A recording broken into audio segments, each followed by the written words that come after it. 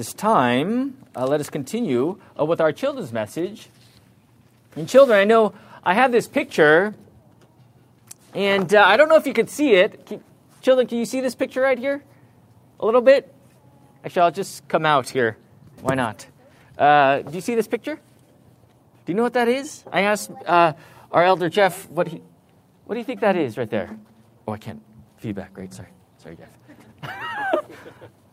But do we know what this picture looks like right here? It's a picture of an ocean, right? Who likes the beach? Raise your hand.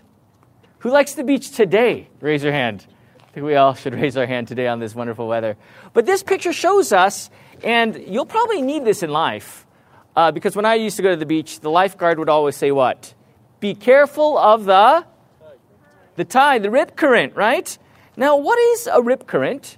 It's when the water comes in, and when the water goes out, it creates kind of like this one current that if you're inside of it, it'll do what, you think? It'll pull you out.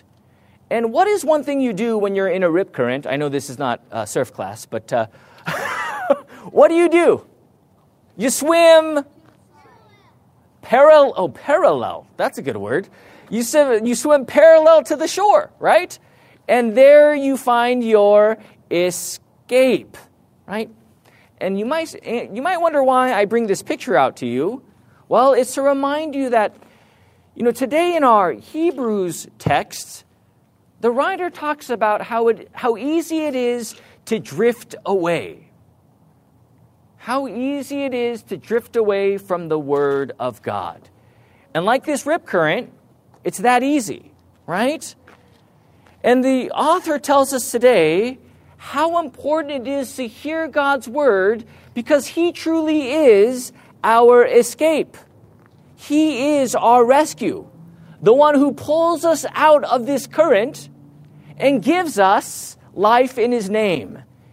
And He gives you life by way of the cross. He gives you life by the way of the resurrection. He gives you life as you hear God's Word.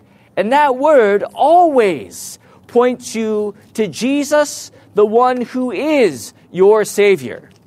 And I know, kids, as you get older, trust me, there's a lot of distractions in life that will make you drift away from God's Word. And that's why you're here today. Because when you hear God's Word, there you see what your rescue is. And who is it? It's Jesus, right? It'll always be Jesus, yesterday, today, and tomorrow, for what He has done for you. So continue to hear God's Word, study God's Word, read God's Word, and pray in God's Word because, well, He is our rescue. Let us pray. Dear Heavenly Father, we thank You for this day.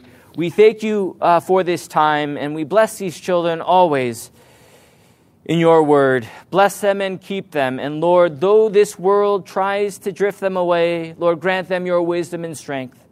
Give them Your comfort of Christ. For all these things we are thankful. We pray this in Jesus' name. Amen.